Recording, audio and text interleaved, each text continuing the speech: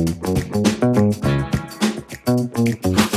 make a deal with Netflix and you don't have money that comes into you forever. You get paid and then money 20% more or 30% more, but that's it. It didn't come natural to me. There's so many things that I think about now I wish I had known when I was younger. What I believe resonates with people, particularly now, is content that has some sort of meaning to it. It's more than just pure entertainment. And so suddenly MTV was the only thing, it seemed, in the whole world, and all of Hollywood and everybody else was taking their cues from this startup. I did not know a single writer when I became a writer. I think if you're trying to become a writer from someplace other than Los Angeles and New York, I still think that's really difficult. Welcome to Entertainment Business Wisdom with your host, Kaya Alexander.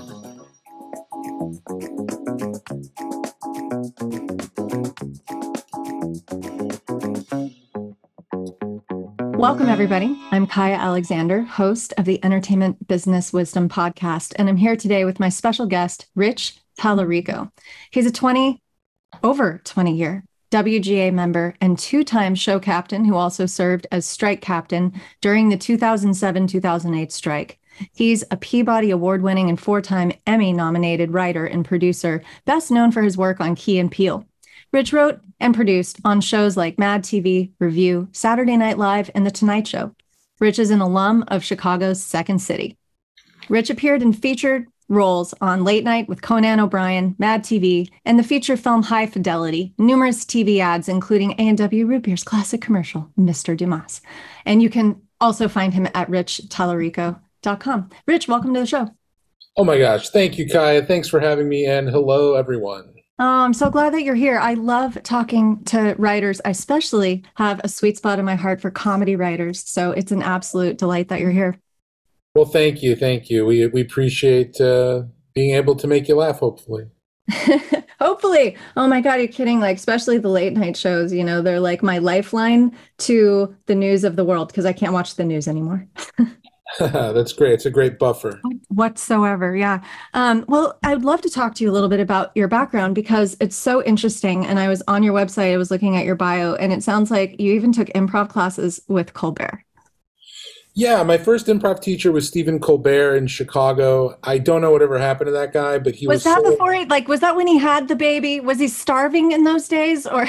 Oh, that was a bit from you're referring to his audition for the Dana Carvey show. I am. And he basically holds up his baby. Yeah. And says, I got to feed this baby. Yeah, it was probably even a few years before that because I did study with Colbert and eventually worked at Second City, and one of my fellow students, a guy named Bill Cott, auditioned for Dana Carvey and got it. And so he was like off to go work with our teachers, Carell and Colbert, and, pretty amazing. But yeah, it was back in the 1900s. I started doing improv and sketch in Chicago and came up through Improv Olympic in Second City. Are you from Chicago? Originally from New York State, a very small town in the middle of New York State. A very rural area, but moved to Chicago right after high school and started taking improv class. And that kind of was my college experience. What drew you into it? What drew you into comedy? What drew you to improv? Well, it was really the school plays in high school got me going. I wasn't really an athlete, wasn't very academic, and finally found something that I was like, well, this is something I'm very interested in, and did some plays, and I did some stand-up comedy. Some guys in my school had a band, and they asked me to do like a few jokes before one of their shows. And then I went to my art teacher, a guy named Talarico, although he spells it differently than me. And he was my art teacher, and he owned a nightclub, very cool guy. And I asked him if I could do stand-up at his nightclub. I'm 16. And he's like, yeah, I love it. Let's do it. And he let me get up and introduce bands and tell jokes. And eventually I was informed by my then girlfriend, and just out of high school, and she told me about some short film they were making in Utica, New York, and the guy that was making the film was from Chicago or had worked in Chicago, and he told me about Second City. I didn't really know anything about them at that point, and I called them. They sent me a brochure, and within a month or so, I'd moved to Chicago and kind of didn't look back. My God, you just got onto your path like so young. I'm envious. It has its pluses and minuses for sure. Like I said, that was my college experience. So I did miss that. But no, I'm very glad I started when I did. It just was surrounded by, so many amazing folks. And it was really a very special time too, to be doing improv, in Chicago at that time was pretty great too. How'd you become a late night writer? Kind of reluctantly, because I was originally an actor. So for the first 10 years I was living in Chicago, I was going on auditions, I was getting small TV and film roles, some commercials, and I was doing Second City. And in 1997, we all submitted some writing packets to SNL, and I got a call that I was going to get flown out there to go meet with them about being an apprentice writer, a new writer. And at that point, I had worked so hard to get into Second City, and I hadn't done the main stage at Second City. And I really didn't even know if I had that main stage job, but I turned down SNL in 97 because I was like, I don't want to be a writer. I want to be an actor, and I really want to finish Second City. I just wanted to go through the whole thing. I wanted to do the main stage. I ended up doing 4 or 5, main stage shows and a show on the ETC stage, which is their kind of experimental theater company. Yeah, I've been. And I did the national tour there. So it was great. And then after Second City was over, I was doing a parody of Fiddler on the Roof with a guy named TJ Shanoff in Chicago. And we'd written this parody of Fiddler on the Roof, and it was this big hit.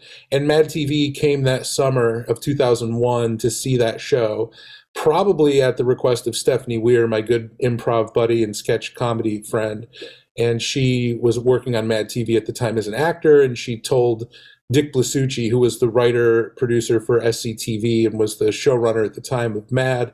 And they came and saw me in this Fiddler on the Roof show, and they pretty much asked me to pitch them a few ideas. I met with some of the producers, and then they offered me a job. And at that point, I said, well, I kind of did everything I wanted to do in Chicago, and this is a free trip to LA. And Mad was, doing okay. It was pretty popular, and I thought this is a good... if I'm going to do some TV writing, I could do a lot worse. I had friends on the show, and it just seemed like a really easy trip to LA.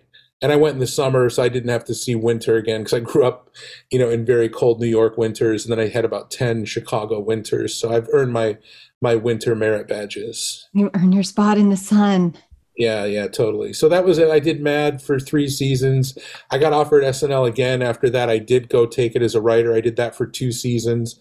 Lasted longer than Larry David. I hope that translates. And then I went back to Mad for part of 2 different seasons and did a few other shows you probably never heard of. And then I did The Tonight Show and then Key and Peele and then a few other shows. Who was hosting The Tonight Show when you were writing for them? Jay Leno had just taken it back, and there couldn't have been less goodwill for Jay Leno in the world. And that was a very interesting time to go in there. But I, loved the Tonight Show's staff very much. And some of these guys I'm still in touch with. And I worked there, in 2010.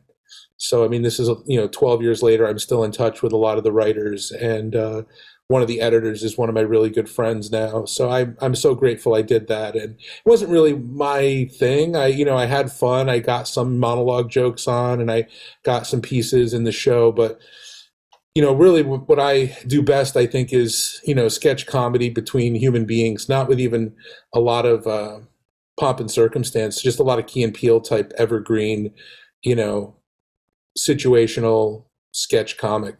Yeah, pieces. Love it. Well, let me ask you a question from me personally, because I'm always just curious about this. How are we doing in staffing more women inside The Tonight Show or inside any of the late night shows? When you say we, do you mean you and me personally? No. Well, I've never been in a position to staff anybody. But if I were, of course, I would want, a representative room. And I hear what you're saying. I don't think these rooms are necessarily representative, although now things are much different. I don't know how they are on The Tonight Show. Like I said, I haven't been there in a dozen years.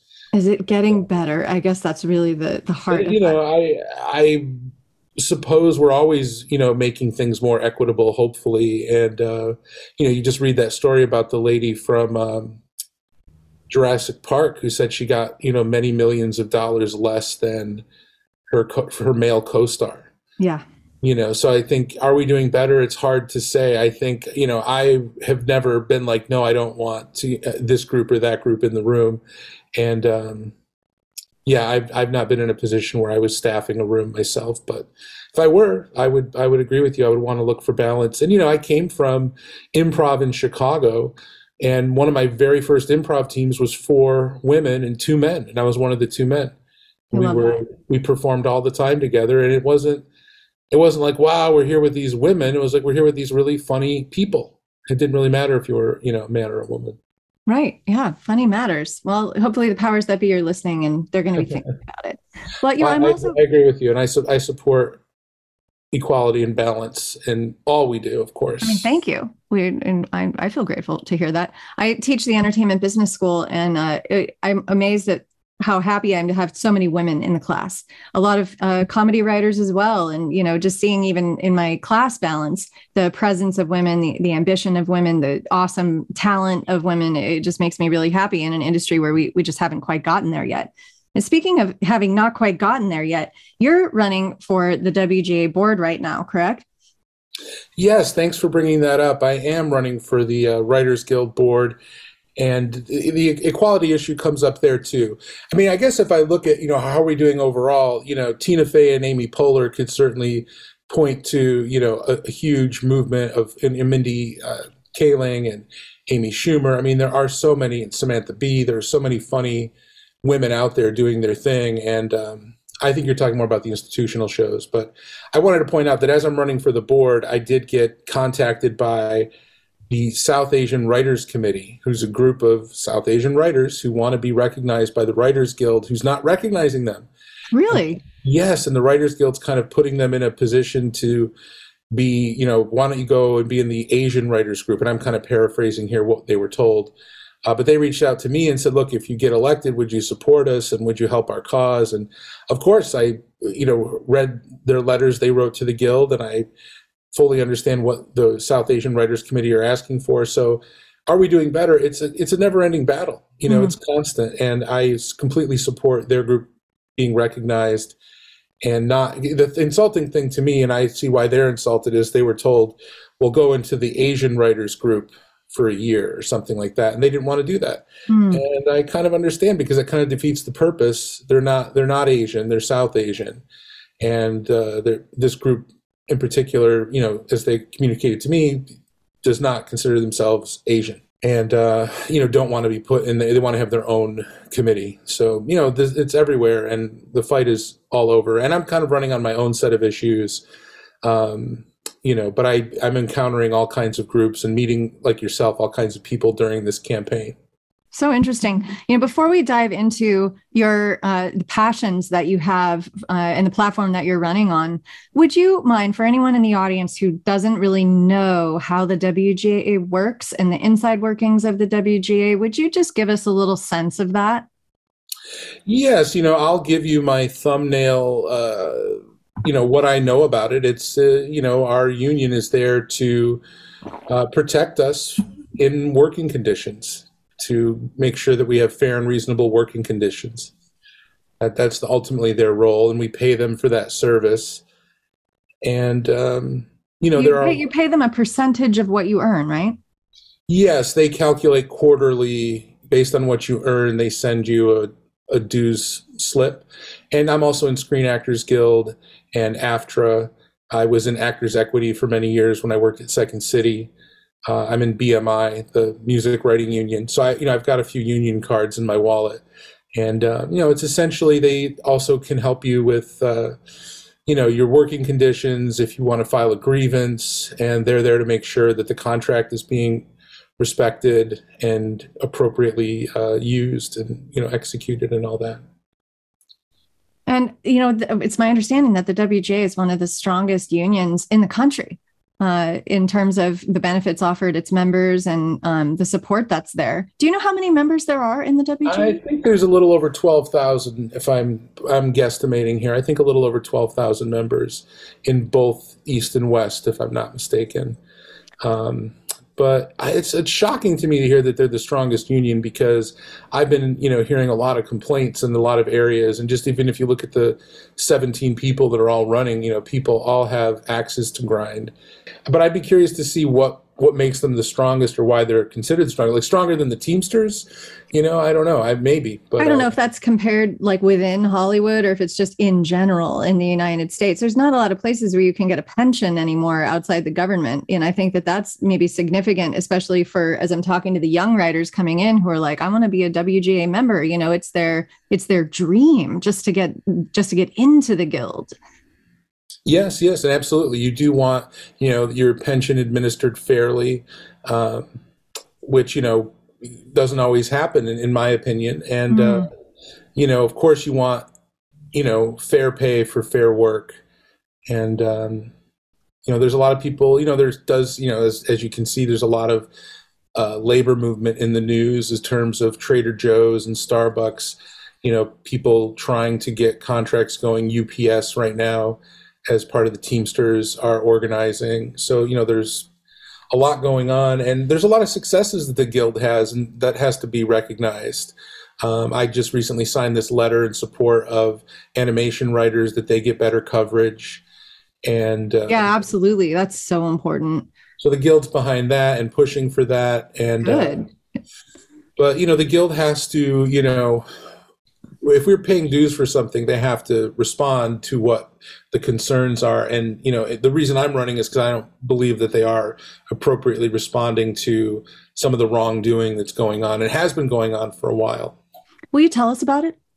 Yeah, for sure. Well, I've been basically the show captain, as you mentioned in the intro, for Key and Peele since 2013. And officially the role, I guess as far as the Guild is concerned, the role of show captain isn't really one that they use too much after the show's out of production. But we've had so many payment issues over the years. And, there's a lot of tentacles to what's going on with our personal situation as writers, and then also comedy writers in general are suffering under a lot of the same ways. I don't want to bog down with too much technical information, but basically there's a couple of areas that are of most interest to me, and I want to get these conversations started at the Guild. The over-promotion of the show, because the contract allows the studio, Viacom or Comedy Central, or NBC if it's SNL, the Writers Guild contract allows the producers to take promotional clips of the show, to put them online, to kind of advertise the show. And the problem is you consume a sketch comedy show differently than you would consume a sitcom or a drama. So a promo clip from a sitcom or a drama would entice you to watch the full episode or season, which you'd have to theoretically pay for. And while a sketch show clip just entices you to watch more sketches, which are currently available all for free. And we've argued since 2013 that 5 to 10 clips per season should be sufficient for, to get an audience to buy, to entice them to buy. And the Guild originally backed us on this, but since then they kind of ignored these violations.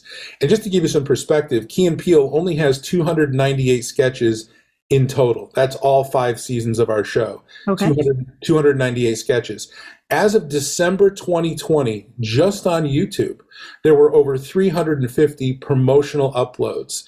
Now, these are full sketch uploads. Full sketch? Full sketch, not a clip, the full sketch. And many of these uploads, there's like over 30 compilations, well over 30, because now these numbers are from 2020. It's gone way up since then. And these compilations also include bundles of Key and Peele sketches.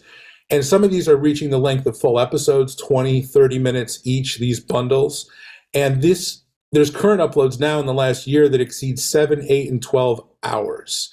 So these are supposed to be 5 minutes or less clips that promote the show, but they're way over promoting, they're way uploading way too much. And this doesn't count Facebook, TikTok, Instagram, and these other platforms where we have hundreds of millions of these promotional streams. And that's, they're uploading, not only too many clips, but too many. And then there's also a ton of violations of the 5-minute rule. And then the other area is that we've been uploaded to an archival site since 2016. And archival, according to our contract, is not promotional. And we've never been paid appropriately on that format either.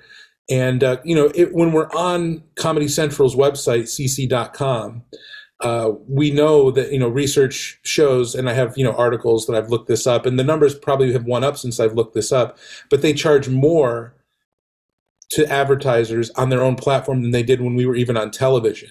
So the problem is we were hired to write a TV show.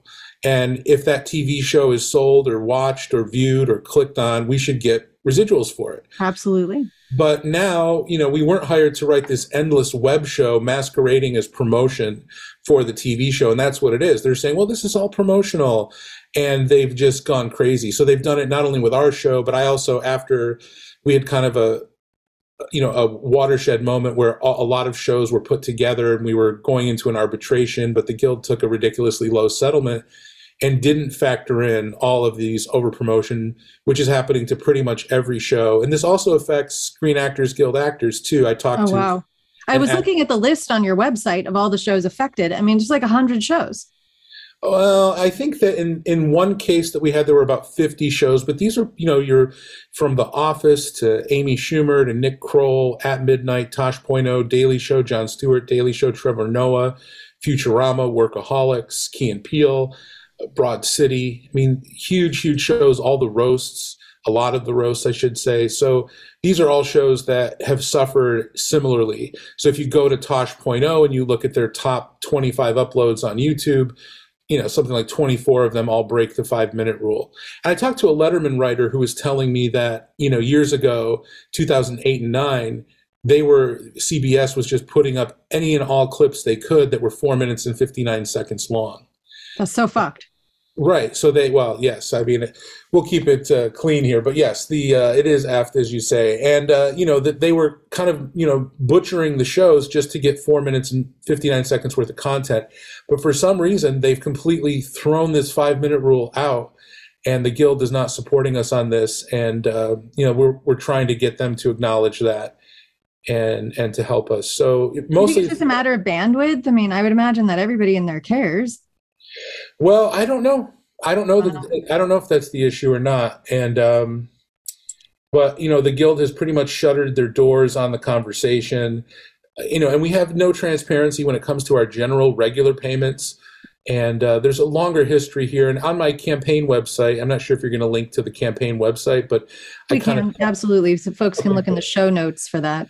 Yeah. Thank you, team, for checking that out, because that explains kind of, a timeline from 2013 till today, like why I'm actually running now. This has been 10 years pretty much. We've been fighting this. So it's a much longer story, but just for ease of use, as far as our interview today, Kaya, I just wanted to talk mostly about the overpromotion. Which is helpful for us to understand. It's not something that we would just automatically know. And I was glad to discover your platform and understand that this is really an issue, because I didn't know until I encountered you. Another day is here, and you're ready for it. What to wear? Check. Breakfast, lunch, and dinner? Check. Planning for what's next and how to save for it? That's where Bank of America can help. For your financial to-dos, Bank of America has experts ready to help get you closer to your goals. Get started at one of our local financial centers or 24/7 in our mobile banking app. Find a location near you at bankofamerica.com/talktous. What would you like the power to do? Mobile banking requires downloading the app and is only available for select devices. Message and data rates may apply. Bank of America NA, member FDIC. Yeah, most people don't. And most writers don't. That's the other thing. A lot of writers don't understand. And a lot of the writers I contacted after this low settlement we got, I was trying to reach out to some of the key writers from some of those shows. And pretty much across the board, I interviewed them. I sent them questionnaires. People didn't even know there was an arbitration going on, that they had a chance to bring some grievances forward. So there's a lot of lack of organization. And really that's what the union should be doing, is organizing these grievances together.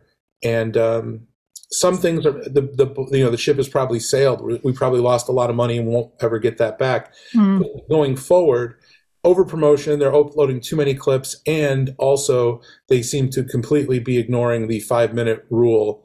And we need to be compensated for those uploads, because it zaps our compensable markets. So markets where we should be getting paid, nobody's paying to buy the show. Why would they? You can see the whole thing for free by just sitting on YouTube. The YouTube channel even says this is the place to watch sketches. It's not saying this is a place where you can view a few clips and decide whether or not you want to buy. Right. Yeah, I mean, that just sounds like a violation. It does to me too. And, we need the Guild to engage in it. I spent the first half of this year once a month writing letters to our new Guild president and the board and basically asking them to give me 5 minutes at a board meeting so I could present a report that I wrote, which is over 100 pages long, that explains everything that happened to us with Viacom and how it looks like they've been screwing us over, because they have been. And the Guild has not denied my request to appear at a board meeting for even 5 minutes. They denied my request to digest the report. So this is really my plan C, and we'll see what plan D is if I don't make the cut here. There's 17 people running for 8 board seats. So I'm hoping I can get into the top 8. And I've been trying to get some, comedy writers behind me, and I've had some decent support. And, this interview today is hopefully a chance to get more information out there. Yeah, absolutely. Is there anything more you can tell us about your platform, what you care about, what you really want to do when you're on the board? Well, it's a great question. And I'm not even that familiar with, what my options would be once I'm on the board. I've never been on a board. And, I'm doing this mostly to get the information out, mostly so that people can see what's happening. And once I'm there, look, I'm a happy Guild person. I like, as you mentioned in the intro, been a show captain a couple of times, and that person is kind of the conduit between the writer's room and the Guild and the studio. So I served that role a few times. I was a strike captain during the 2007-8 writers' strike. I made interviews on the street with different writers, including Matthew Weiner. That's on my campaign site too. So you can see I've been, involved with the Guild and very pro-Guild. My family were all union people, and it's important to me too. So I'm willing to do any and every good cause to help writers, but comedy writers are not being treated fairly right now. And the bigger thing is that not a lot of people know it or want to engage with it or want to talk about it. So that's what I'm passionate about, is trying to help comedy writers, but I also would help our South Asian Writing Committee. I would very much try to help them get recognized by the Guild, and any other causes I see there, anything else that I can do to help. Animation, if I can lend my support to anything, I would help try to make writers' lives better.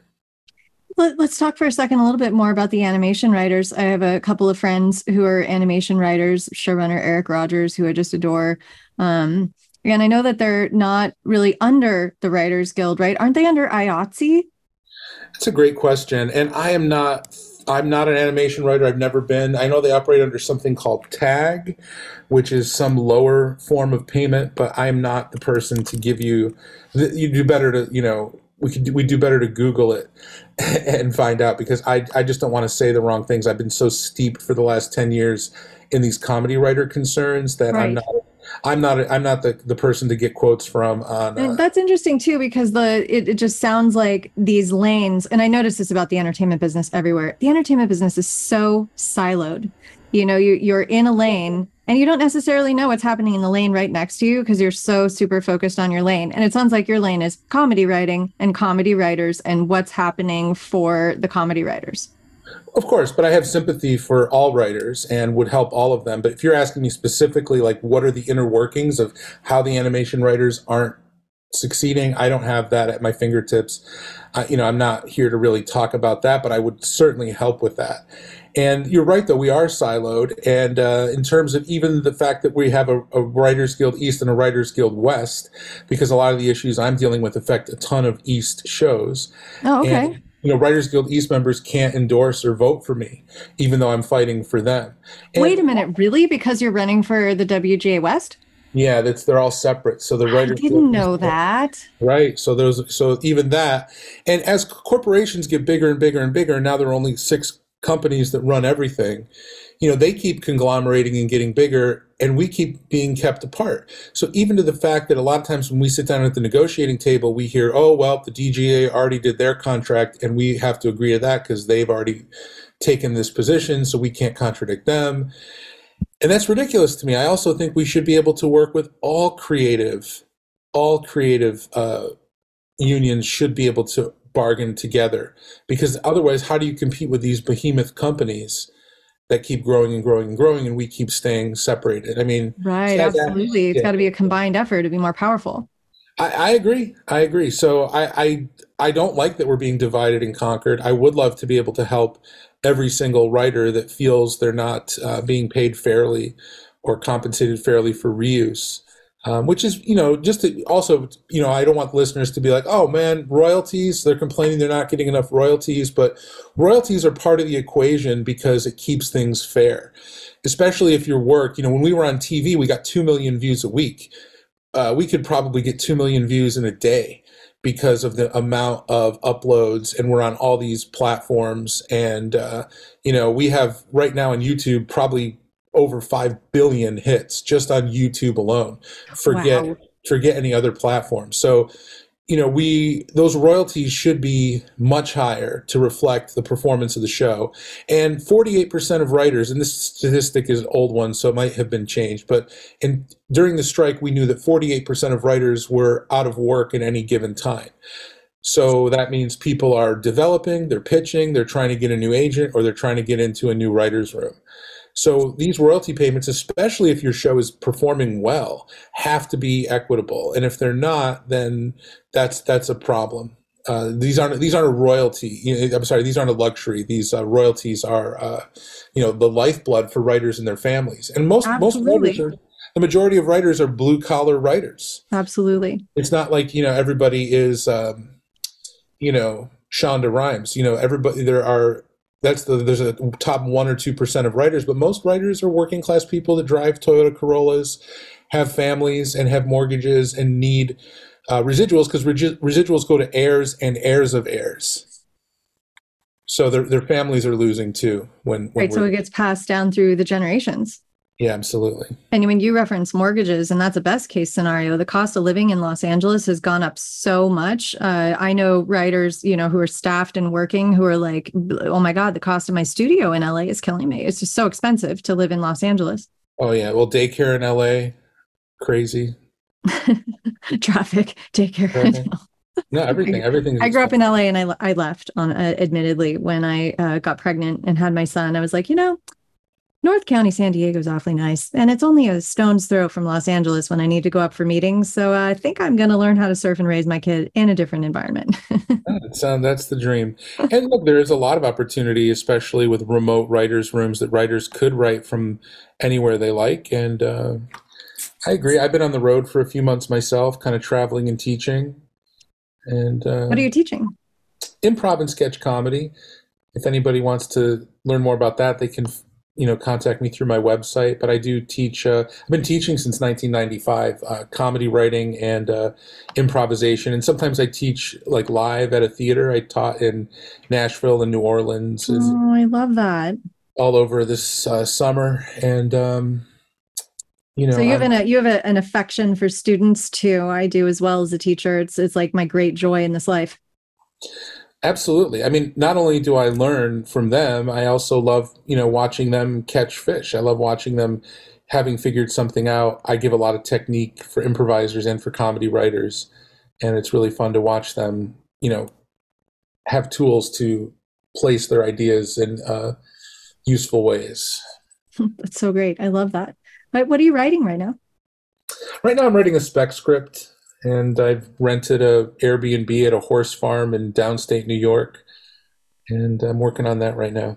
Oh, I love that. That's so awesome. So you're a writer who can write in seclusion. Absolutely. I don't like writing in a coffee shop, although I will do it from time to time. But every time the door opens, I look up. I'm like, well, who's coming in here now? And look at that handbag. And what's that guy's hat say? Like, I get too distracted. So I like being in a peaceful, nature-filled setting. So great. I'm like your exact opposite. I can edit in a peaceful, nature-filled setting, but in order to create, I need total chaos. And the more loud noise and busyness, like the better. It just focuses me. It's so wild. Yeah, well, different strokes. I know that like Neil Simon would say you have to get up every day and write 3 pages. And I was always like, well, screw you, Neil Simon. Like that works for you. But Hunter Thompson might get up at 2 p.m., drink a fifth of vodka, eat a whole chicken, and then write for 10 hours. So there you go. everybody's got their own process. And everybody's got their own process about figuring out yours. Well, is there any final thoughts that you'd like to add to everything that we've talked about today, Rich? Well, I can't thank you enough for the opportunity to hopefully try to get the word out to comedy fans, comedy writers, actors, people that are fans of Key and Peele and these other comedy shows we talked about. We really need people's support to make the change because it's gone on for a long time. And this really is kind of a key moment because I don't know of any other candidate that's running on these ideas. And maybe I missed something, but I think I'm the only one running on these particular ideas. And it's really something that will doom all comedy writers from now on because we'll never get a fair residual if we're always being able to have our entire show uploaded 5 minutes at a time where you can see the whole thing. And now they don't even respect that. So my hope is that we're getting the word out, and I really appreciate your support, Kaya, and thank you for giving me the opportunity to come on and talk about it. So I'm just very grateful. Thank you. You got it, Rich. Thanks so much for being here with us today. Really appreciate your time. Everybody remember to check the show notes. Rich, give us the websites just spoken out loud for a moment in case anybody wants to find it that way. Sure. https:// I think those are backslashes, elections.wga.org/2022/Rich-Talarico. And richtalarico.com is my website. And, hopefully people will find out. Maybe I'll try to get something on my website about the election. Right now, I don't know if there's anything on there, but if you put it in your notes, people should be able to find us. Fantastic. Well, I hope to take a class from you someday. It was so great to meet you today, and we'll talk soon. Sounds great. And likewise, Kaya, thank you.